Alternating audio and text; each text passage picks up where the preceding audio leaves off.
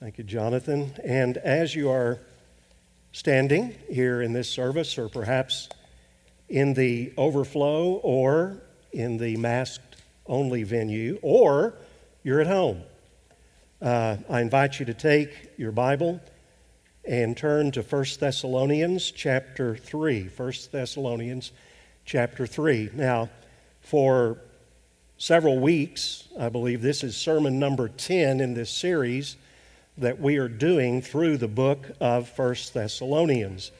And it has been an incredible study for me personally.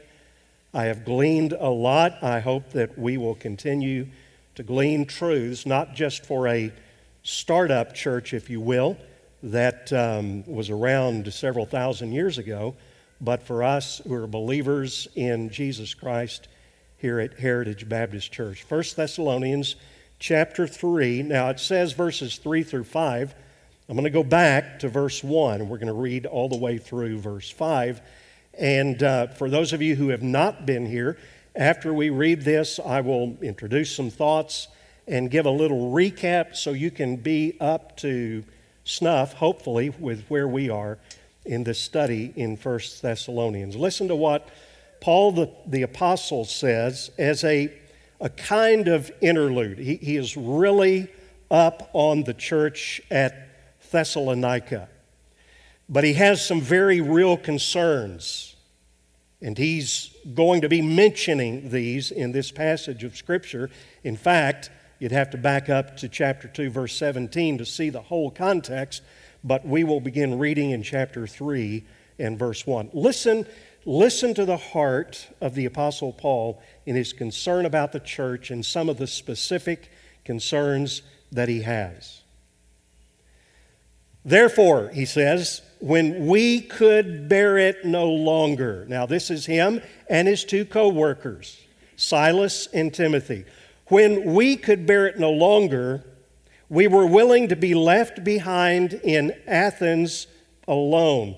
And we sent Timothy, our brother and God's co-worker in the gospel of Christ, to do a couple of things, he says. We wanted to make sure that you were established and that you were exhorted in your faith. Why?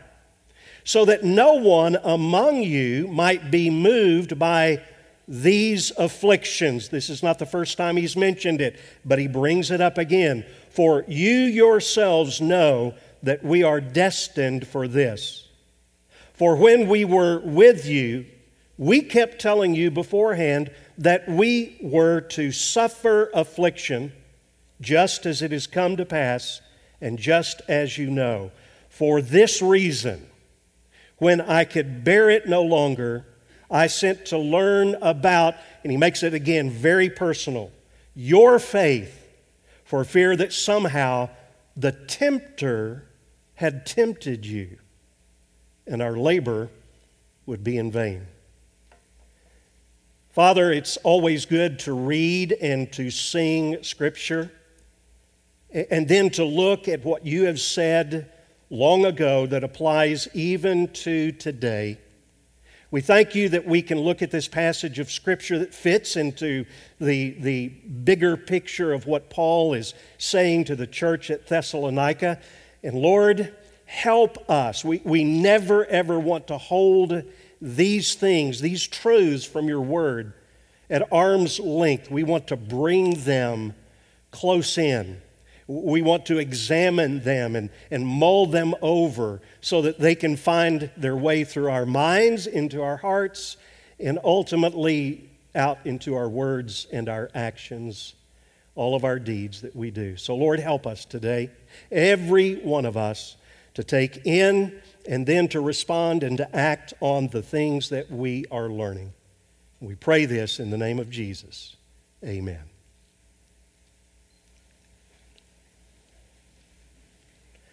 I'm going to ask you a question. I don't need a show of hands, okay? Do you believe in conspiracy theories? No testimonies.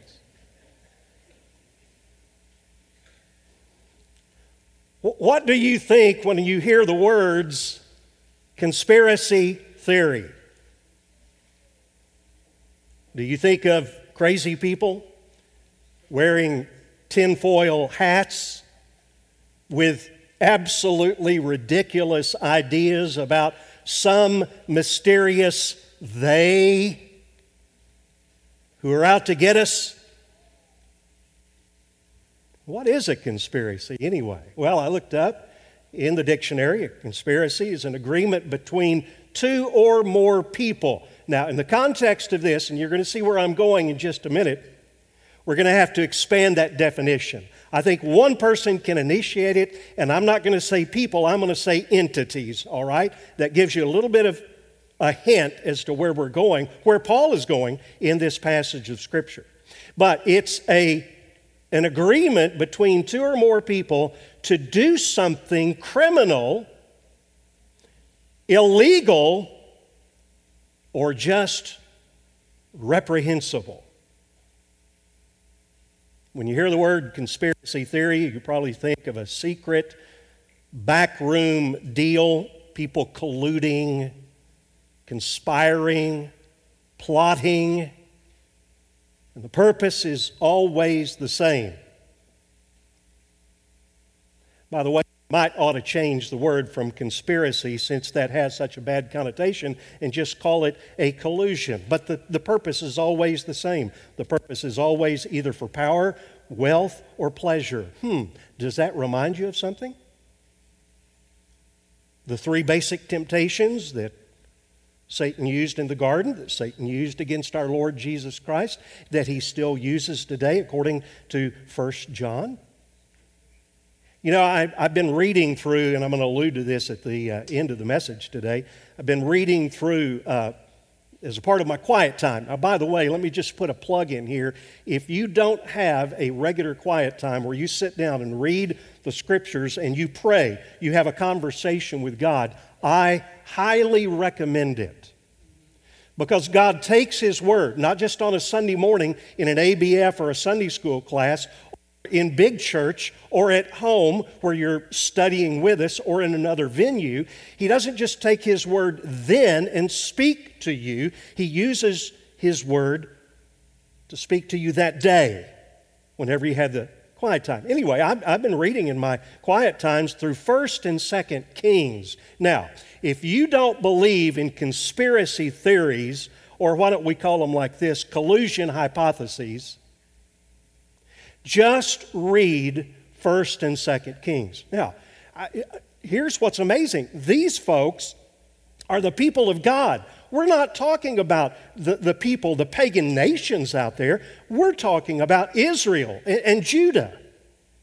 We're talking about the covenant people of God. And I was reading through, just in the last couple of weeks, and it just is one plot after another, one collusion after another. A king comes into power, sometimes people and sometimes even his own kids, they collude together and they kill him. And then another king comes up, and it's just over and over again. And I really did. I thought of to describe what was going on in that place, in that time, I thought of the words of the prophet Obi-Wan Kenobi. He wasn't really a prophet, okay, kids? But when he was describing in the very first Star Wars installment, and he was describing Mos Eisley, does anybody remember that? And then he turned to Luke and he said about Mos Eisley, and I was thinking, this is the way Judah and Israel were, a wretched hive of scum and villainy. The Bible is full of plots to do evil. From the very get-go, when Jesus started His ministry, the powers that be got together, and it says specifically they plotted together how they might kill Him. So let me just say this about all of the conspiracy theories that are going on right now, that have gone on Just think back a couple of months or years ago, the things that were the conspiracy theories. We never hear about those anymore. We've got a whole new set of brand new ones. Okay, so here's my counsel for you, all of you. Don't be gullible. That's over here. That's on the left. But over here, don't be bullied. Do your homework. Do your research. Okay? Amen. Now, with all of that sounded rather political. It really was not. It's just practical. With all of that, what we're going to look at today is an incredible, well, I was just about to say conspiracy theory. No, it's a collusion hypothesis, except it's not a hypothesis. In this message that we are going to look at, we're going to see revealed that there is a plot that has been hatched to bring you down, Christian. I'm talking to Christians now. There is a plot that has been hatched to ruin your marriage, to obliterate this church, destroy your witness. Also in this message, and it's not going to be exhaustive. That should be patently obvious. We're not going to be able to get to everything, but I want to show you, and this is what Paul the Apostle did. He wanted the people of God to be prepared. Okay? And so he talks about it. And then I'm just going to give one brief application about how you can overcome it. You'll see that in chapter 3, verse 5, it ends, at least in my Bible, it wasn't like this in the original, it was all one letter, but in my Bible they break it up. And so the break here ends in verse 5, and then it's almost a new thought. Well, it's not a new thought, but it's very helpful that we'll come back to this next Sunday, the Lord willing. Because Paul ends on kind of a sad note. He fears that maybe his ministry had been in vain. Listen, anybody who's in ministry at some point comes to a place and asks the question, has my ministry meant anything? I mentioned this a couple of weeks ago.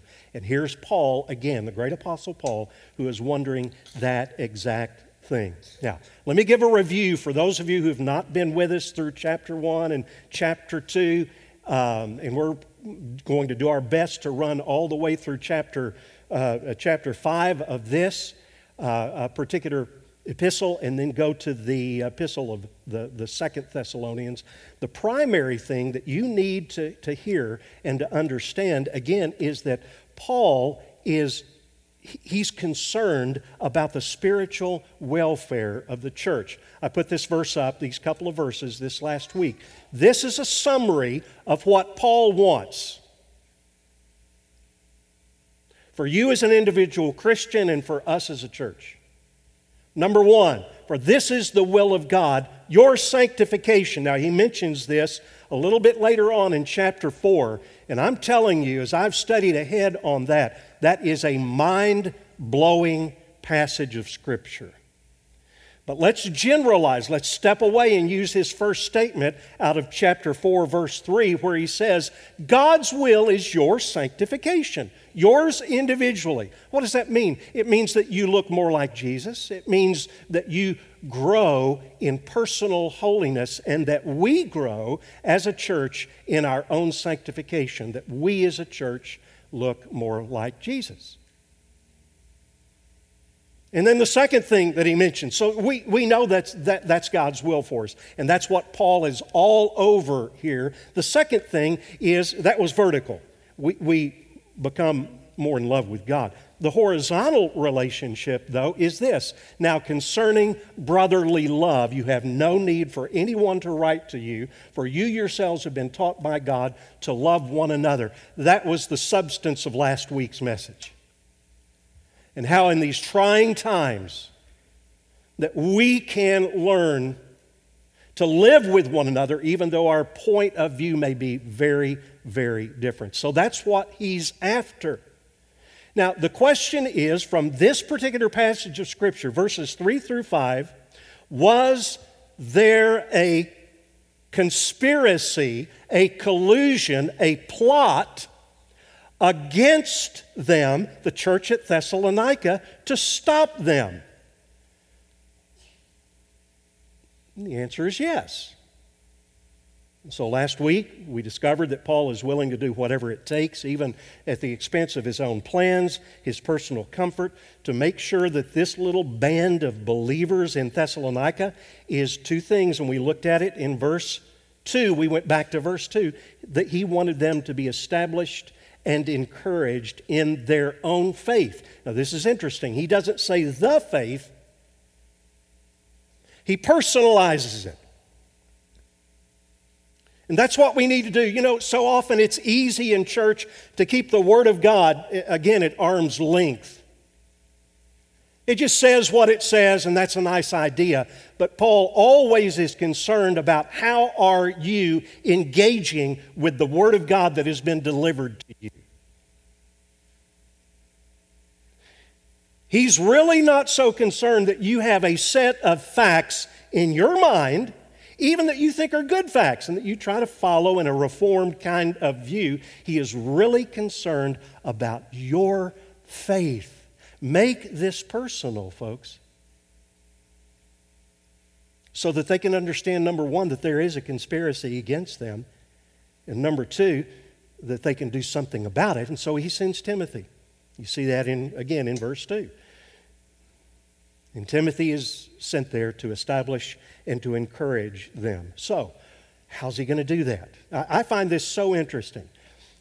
Not only to ask the question, how will Timothy establish and encourage them, but I always am thinking about you. How will God, through a servant maybe, like Timothy, but how will God establish you and encourage you? Does anybody need their faith strengthened?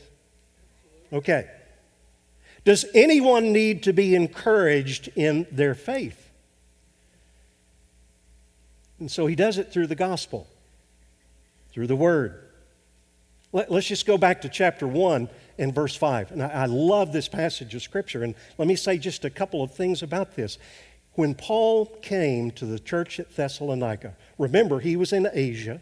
He had the vision. A man in Macedonia was calling him. He goes over, makes his way to Philippi, and then he gets run out of town. A riot erupts, and he gets run out of town, and he ends up in Thessalonica, and they present the Word of God. And in case you didn't know this, if you haven't been with us, he was there for 3 weeks. 3 weeks.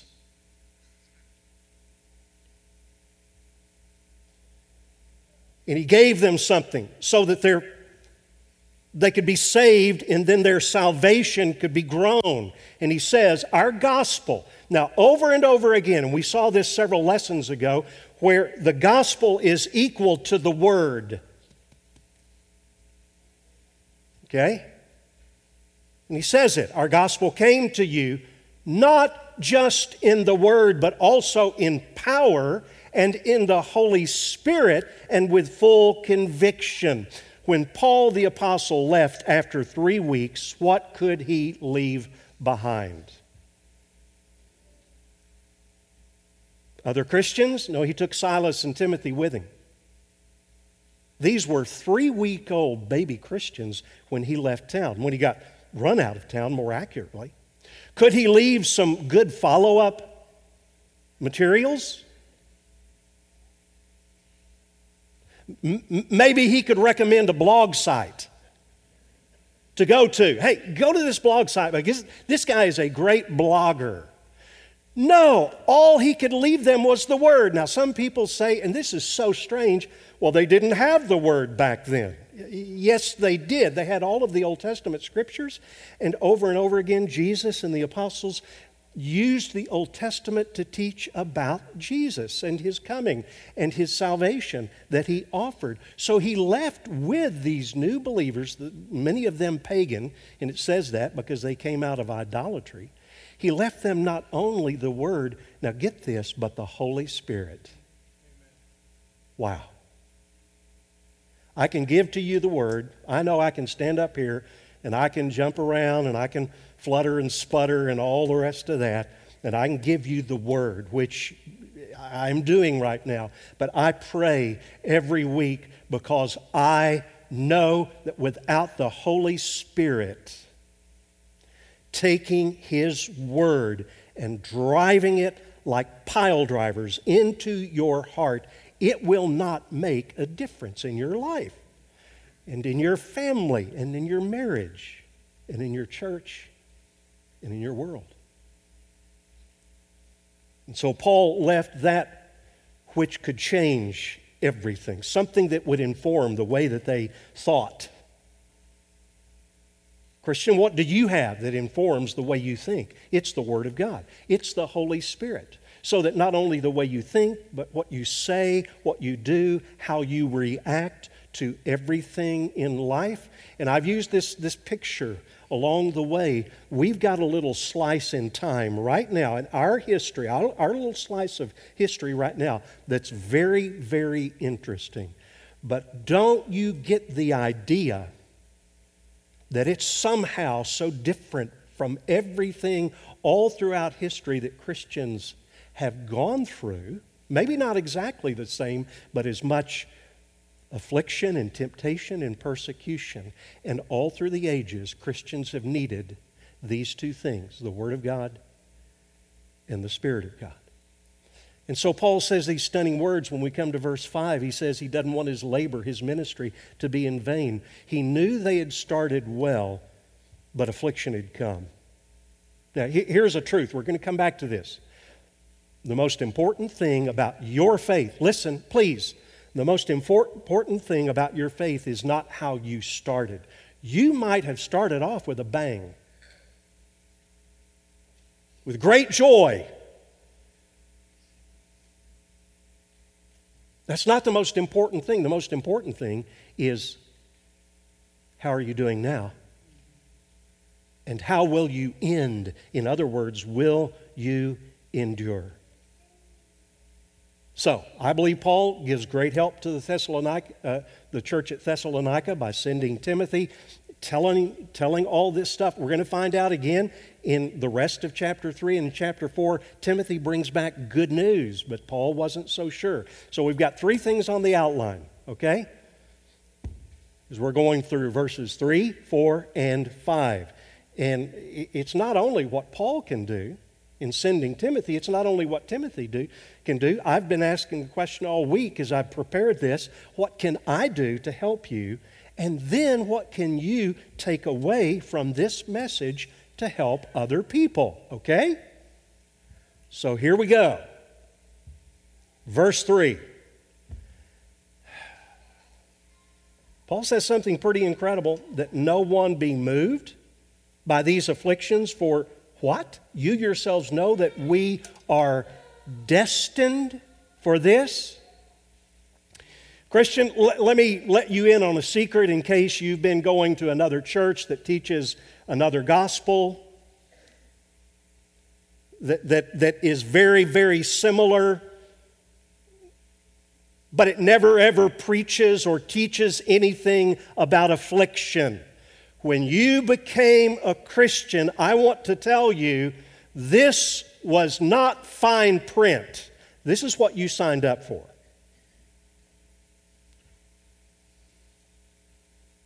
A lot of churches, I say a lot, I don't want to thump us on the chest and, oh, we're better than anyone else. But there are churches in our land that do not want you to hear that you, Christian, will go through temptation, persecution, and affliction. Now, let me let you in on a little insight in case there happens to be someone who's not a Christian here today. And you might be thinking, oh, I can avoid that then. I just won't become a Christian. That way I won't have temptation, persecution, and affliction. Well, guess what? Even if you're not a follower of Christ, you're going to be involved with temptation, persecution, and affliction. You're going to have these anyway. Now, that word affliction, it's a word that is used so often in the New Testament, a very picturesque word. You can go through a lot of different things. It basically means squeezing, pressures that threaten to crush you. These can be unsettling And that's what Paul was concerned about. He said, I don't want you to be moved because of these afflictions. They can unsettle you. They can shake you. Right, Christian? So that you may be tempted to fall away from the right path. Now, Paul was genuinely concerned. Let me show you this verse, because it is the reality. I said this a minute ago. This is what you signed up for. Indeed, all who desire to live a godly life in Christ will be persecuted. Now, Paul's thought was, when they encounter affliction, is that going to shake them? Now remember, he wanted to be helpful. And one of the most helpful things that he could say to them is that, Christian, your affliction is appointed. If you don't like that word, if that is a little bit strong for you, if that smacks a little bit too much of the sovereignty of God in everything. So if you don't like appointed, then at least use allowed. Every affliction is appointed / allowed by God. Either way, it remains the same. No matter what you're going through, you understand that this is a component of the Christian life. By the way, this was what Paul did. First missionary journey. And he's going back through. And he wants to do what? 2 things. This is so consistent with Paul. Newfound faith. He wants to encourage them and establish them. So how does he strengthen the souls of the disciples? Now, again, according to much, or at least some, of the preaching that is popular today, this would not be seen as strengthening the souls of the disciples. But Paul, knowing that this was the truth, encouraged them to continue in the faith by saying that through many tribulations we must enter the kingdom of God. Now listen to me. Your particular affliction doesn't matter as much as how you respond to it.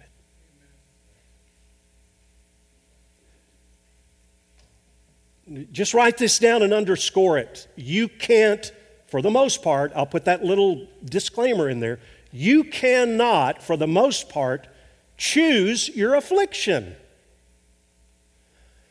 But you can choose how you respond to it. And what does James say? We preached through the book of James, remember? And this is a theme.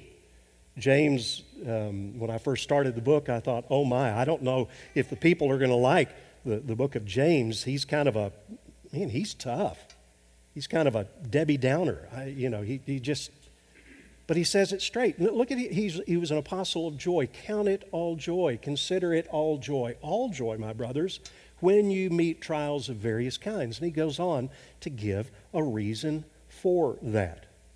So one of the most helpful things that I can tell you, and then you can take and you can share it with others who are in affliction, is that God appoints.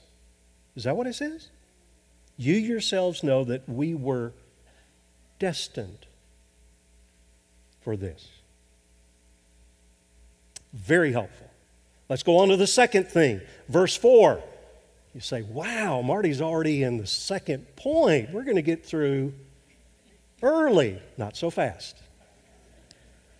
Okay, here's where I want to personalize this. And I wondered, okay, destined for and immovable in afflictions. That's what God wants for you.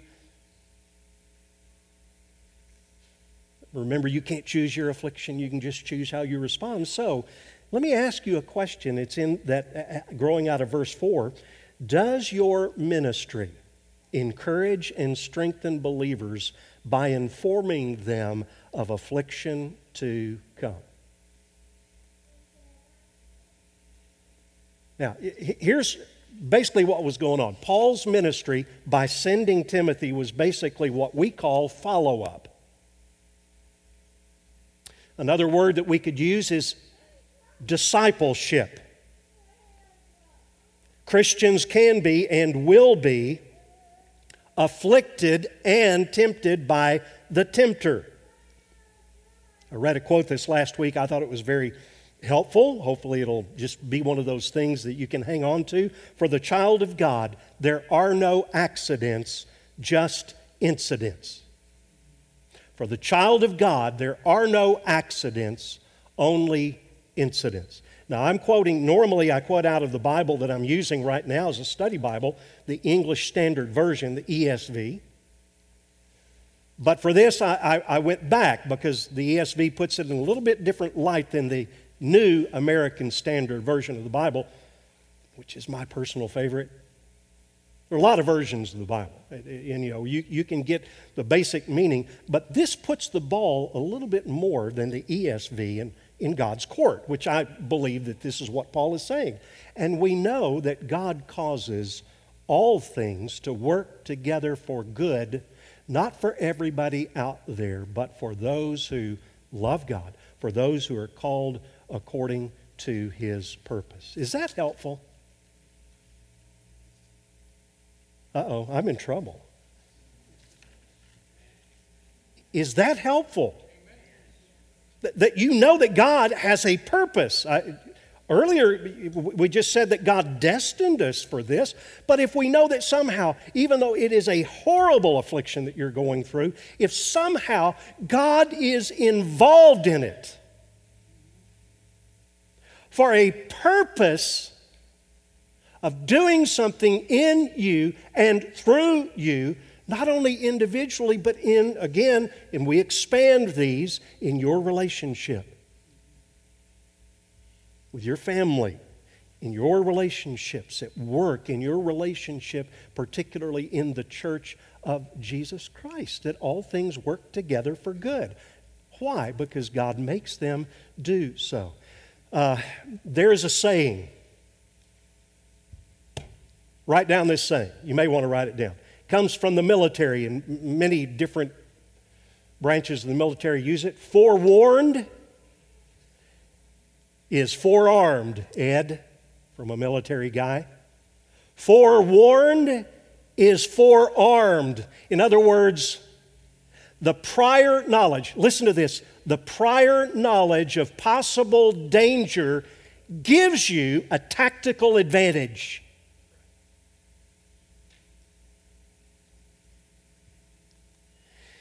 If you know about something before it happens, then you can be prepared for it. And that's why later on in this letter, Paul is going to say, look, we belong to the day, so be sober. You know the war is coming. You know the fight is coming. So let's go ahead and suit up.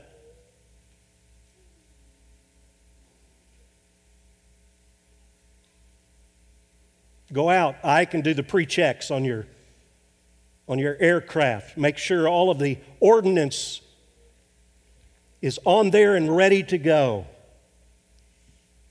Forewarned is forearmed. And that's why it says, look at this in verse 4. For when we were with you, we kept telling you. I just get a picture of this in Paul's messages for 3 weeks. And over again was the warning. You're going to experience affliction.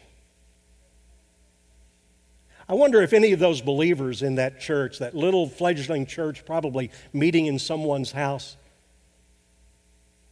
I wonder if any of them, fairly immature response, but when he started saying that, they kind of rolled their eyes. Here he goes again. It's the warfare motif. Come on, Paul. Give us a break. Tell me that God loves me and has a wonderful plan for my life. Gee. Give me some of this best life now. I'm tired of hearing. Listen, forewarned is forearmed. If the guys that were in charge of the Titanic They were forewarned. They just didn't take it seriously. And I wonder how many Christians sometimes, when we're forewarned, we just don't take it seriously. And so therefore we hit the icebergs of life. Do you know why I require premarital counseling? I used to do a lot of weddings. Most of the younger guys do the weddings now. But I require premarital counseling before I do a wedding. Do you know why? Because forewarned,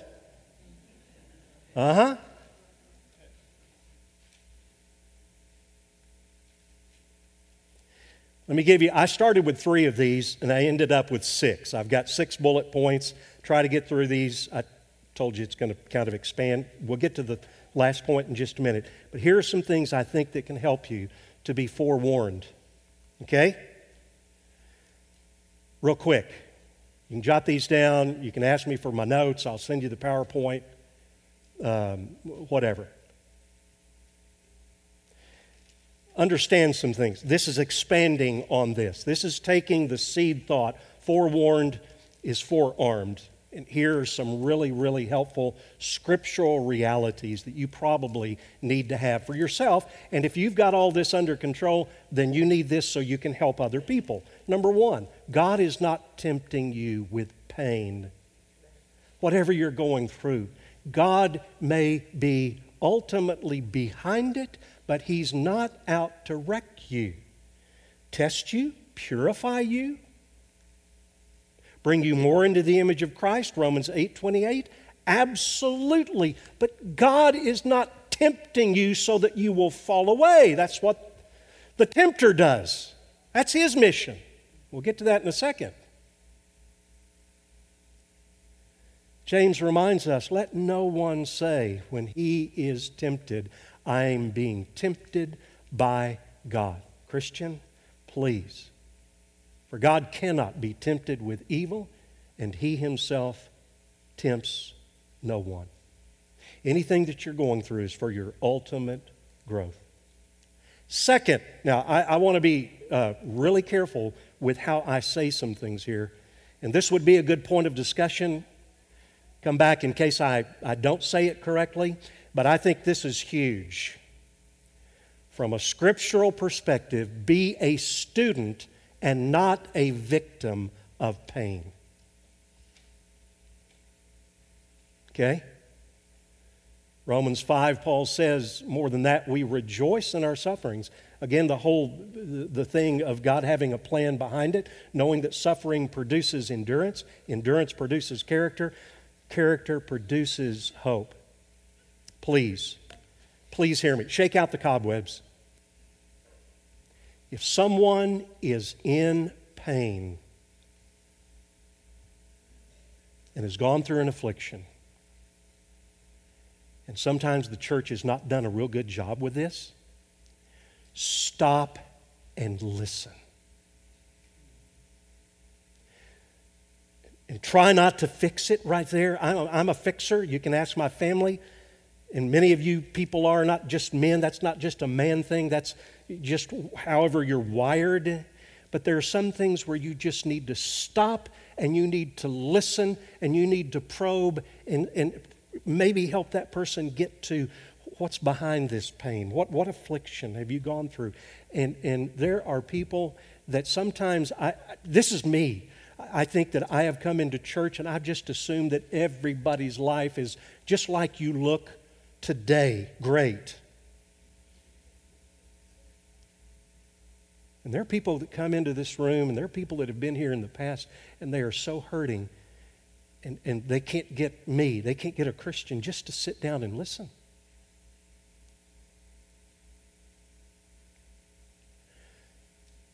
But now let me go to the other side. If you've hurt, if you've been afflicted, if you've gone through something horrible,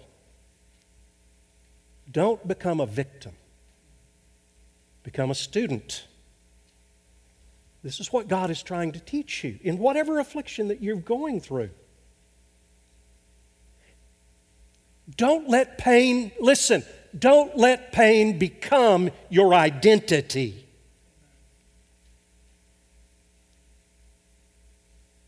David never denied that he was hurting.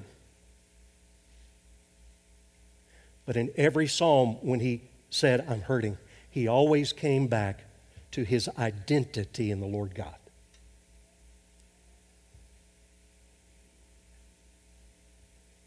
Some people go through life as professional victims, always talking about how they've been mistreated. Now, again, that is very true, and we need to listen, but there comes a point at which we need to look inside. Perpetual victimhood will always doom you to a life of self-centered misery. And any of you who've gone a little bit into that, you know exactly what I mean. Feeling sorry for yourself rather than looking to what God says and seeking the healing, the overcoming joy, the hope. A victim generally just blames others. A student learns from hard times. I've got several others written down, but I'm just not going to read them. Do you get the point? I've really wanted to say that correctly. Listen, don't overlook the hurts of others, but help others to apply Scripture so they can work through that. I did write down something from A.W. Tozier. It's not on your quotes in here. Those are some great quotes. But A.W. Tozier said, before God can use a person greatly, He must allow that person to be hurt deeply. So take heart in your affliction. Third thing, pain doesn't have to be your enemy. This is very much related to what we just said. Pain doesn't have to be your enemy. Paul learned this. He said, he was out of a conversation with God. I don't like this affliction. But God said to him, my grace is sufficient for you, for my power is made perfect in weakness, Paul. Therefore, Paul said, I will boast all the more gladly of my weakness, so that the power of Christ rests on me. Pain can lead you to Christ as the ultimate source of your strength. Here's a fourth thing. Pain enlarges your heart for God.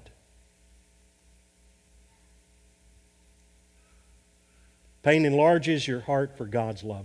Romans chapter 5 says, more than that, we rejoice in our sufferings, knowing that suffering produces endurance. We said this a minute ago. Endurance produces character. Character produces hope, but we didn't fill in the blank. Hope does not put us to shame, because the ultimate goal of God's love has been poured out into our hearts through the Holy Spirit who has been given to us. Pain can enlarge your heart for God's love. Fifth thing, pain equips you for ministry. Wow. Let me just remind you, and most of you know this passage of Scripture out of 2 Corinthians 1. Blessed be the God and Father of our Lord Jesus Christ, the Father of all mercies and God of all comfort, who comforts us in all our affliction. Why? So that we may be able to comfort those who are in any affliction with the comfort with which we ourselves are comforted by God. That's a mouthful, but here is basically what it means.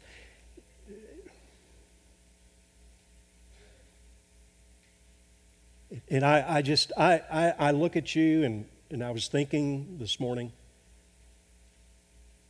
there's some of you who have been through the things that I can't even imagine. But I'll tell you, whatever I go through, having watched the way some of you went through the afflictions that were upon you, that gives you the opportunity to relate to me. I'm going to seek you out. I've said this before, and there's so many different kinds of afflictions. Jan and I have talked about this, the thought of now, used to we'd say a child, losing a child. Now a grandchild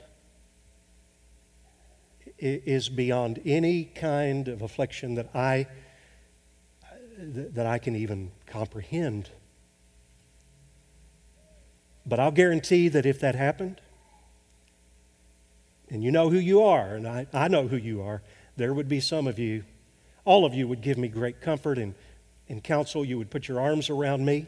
You wouldn't care about social distancing then, I hope. You'd put your arms around me and you would say, I love you and I'm sorry. But there are several of you I would seek out. Because you've been there.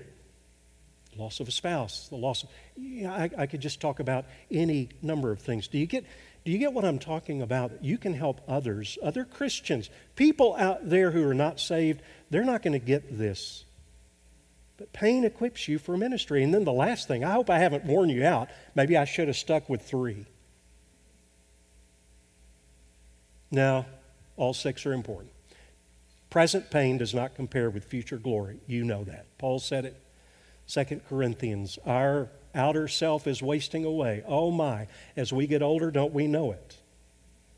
It's wasting away and getting patched up and all the rest of those kinds of things. But hey, look, inner self is being renewed day by day, I hope.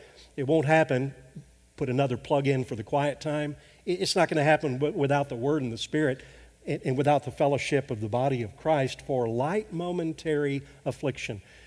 Now, you got to back up. If you haven't read this whole passage of 1 Corinthians 4, read it later on and talk with your family about it. Read some of the things that Paul went through, and he calls them light and momentary afflictions, are preparing for us an eternal weight of glory beyond all comprehension. 6 things that can help. Last thing, last application, verse 5. Afflicted faith. I'm just going to roll this all together in verse 5 because Paul talks about afflicted faith, the temptation of the tempter, and the possibility of laboring in vain. I can do no more than just hit this with a couple of points, and perhaps we'll come back and look at it in another place. There's no doubt that Paul has been incredibly encouraged how the believers in Thessalonica got started. But what did I say a minute ago? The real issue is not how you start, it's how you endure and how you finish. They were an incredibly vibrant church. I don't have this on a slide. I'm going to give you a parallel passage, but go back to chapter 1 and just listen to verses 6 through 8. This described the church in 3 weeks after Paul left. And I'll drop down to verse 9. You became imitators of us and of the Lord, for you received the word. Boy, that's chocked full. Look at all that they did. You received the word in much affliction with the joy of the Holy Spirit, so that you became an example to all the believers, not only in Macedonia, but Achaia. For not only has the word of the Lord sounded forth from you in Macedonia and Achaia, but your faith in God has gone forth everywhere. And yet Paul was fearful. Have I run in vain? That's not the only time that he's used language like this. He did it in the church at Philippi. Do all things without grumbling, disputing, so that you will prove yourselves to be blameless and innocent, children of God above reproach in the midst of a crooked and perverse generation, among whom you appear as lights in the world, holding fast the word of life. Again, a vibrant congregation, so that in the day of Christ I will have reason to glory, because I did not run in vain, nor toil in vain. All right.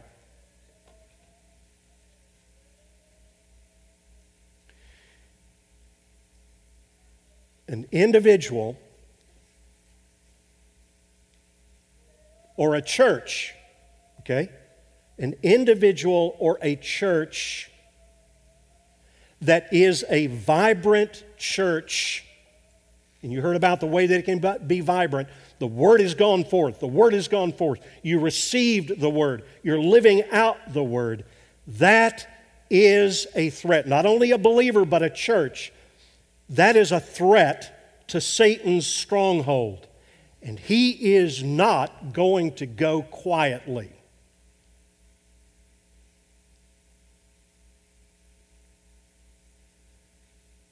I'm not trying to grandstand.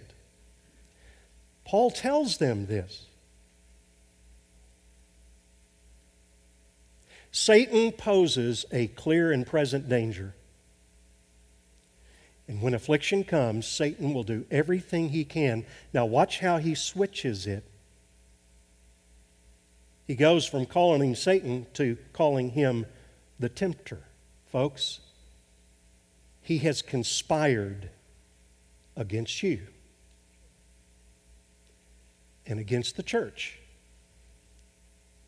His goal is just not to make you uncomfortable. Stop doing that.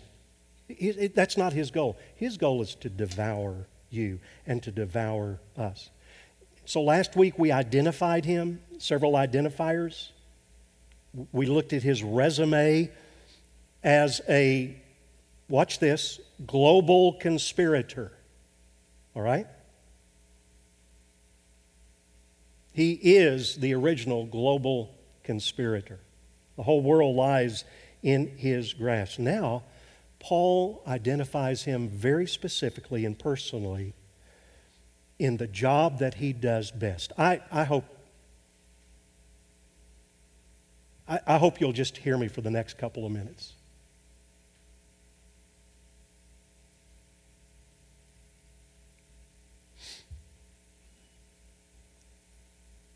He's conspiring. Not he's making plans to. He is right now conspiring against you.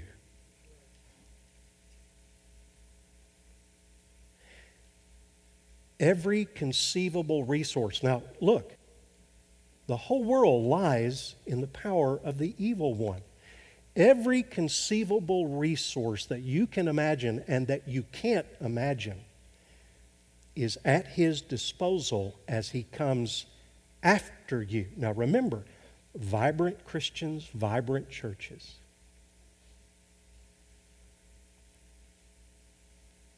From the garden to the wilderness, back to the garden, up to right now, 11:38 a.m.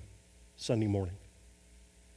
He has been, he is at work, and he will be at work. He's persistently engaged in an effort to destroy. Listen, you can't lose your salvation. He's not going to destroy your faith per se and drive you into hell.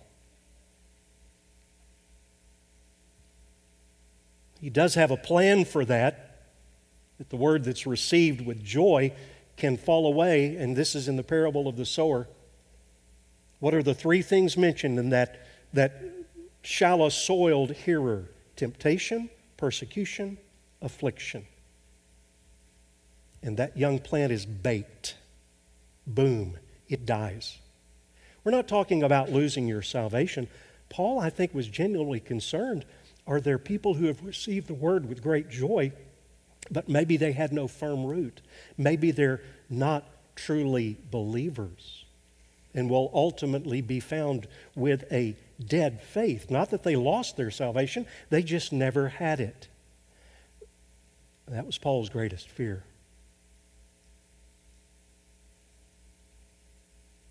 But I think his second fear was that believers in good churches, vibrant Christians in vibrant churches, will be attacked. The tempter will tempt you. And he'll work on you through affliction. There's a quote in here, we're not going to read it. But he knows your number and will create the temptation through whatever affliction comes your way. But let me just boil it down to this. What is probably one of the greatest temptations that we experience right now as Christians? I think it's the temptation to despair. I told you I've been reading through 2 Kings, and I'm almost through with it. And there's an incredible story. I'd like you to read it today. And it is so contemporary. I won't tell you the long version of the story. It's found in 2 Kings 18 and 19. It's the story of King Hezekiah of Judah. Man, what an incredible, this is an incredible story. Now remember, Israel and Judah, and they're a mess. King of Assyria comes against Israel, wipes them off, and takes them out. So it's just Judah who's left. And this young guy named Hezekiah comes to be king at the ripe, old, mature age of 29. And he initiated a bunch of reforms. Young people, students, wow. God used Hezekiah. It says there was none like him before or after, and he went through Judah and he removed idolatry and the Asherah and the high places of worship. He just gutted the place of all the paganism that had infected Judah. Then when he was 31, the ripe old age of 31, that's when Israel fell and was taken into captivity. And then when he was 39, I was thinking of some of our 40-something people here. When he was 39 years old, the king of Assyria came after him. And after a temporary period where he kind of drew back and said, okay, I'll give you what you want. By the way, and this is a whole story about plots and things like that. He said, okay, king of Assyria, Sennacherib, I'll give you what you want. If that's a picture of sin, was Sennacherib satisfied with that? Sin never is satisfied. And Sennacherib came after him and he said, do not depend on this God of yours. I have wiped out every other king, every other nation. You can't depend on God, and don't let any of your leaders tell you that you can depend upon God. And Hezekiah did something. Said he went into the temple and prayed. He just laid out this need before him. I think Hezekiah was where a lot of people are, Christians are today, borderline despair. And then he came to a realization, hey, you know what? This thing is big, but my God is bigger. This thing is great, but my God is greater. And that's the one hope that I would give you today in the midst of all of the voices saying despair, despair, despair. We have a God who's working His promise and His purpose. We have the warning that affliction is going to come, but there's always something in that affliction designed for you, designed for others in your path, so that they can become more like Christ. So your church can be a shining light in the midst of a dark world. Father, I thank you for the truth. Wow. I just pray, Lord, people would be encouraged to go back and read Scripture. And with all of the words that I've said, I pray that exactly the ones that you know people need the most would stick. And Lord, I thank you for this church and how we are devoted to seeking to understand your word, but not just to have head knowledge. Let it filter into our hearts and out into our actions. So, Father, I thank you for that, and I pray that if there is anyone here who has not repented of his or her sins, turned by faith to Jesus Christ, that person will do that today, genuinely. Draw that person to yourself, oh God. For those of us who know you and love you, encourage us, establish us, and strengthen us in our faith. We thank you and oh Lord, we love you. And we look forward to all that you're going to do in the days ahead. We pray this in Jesus' name. Amen.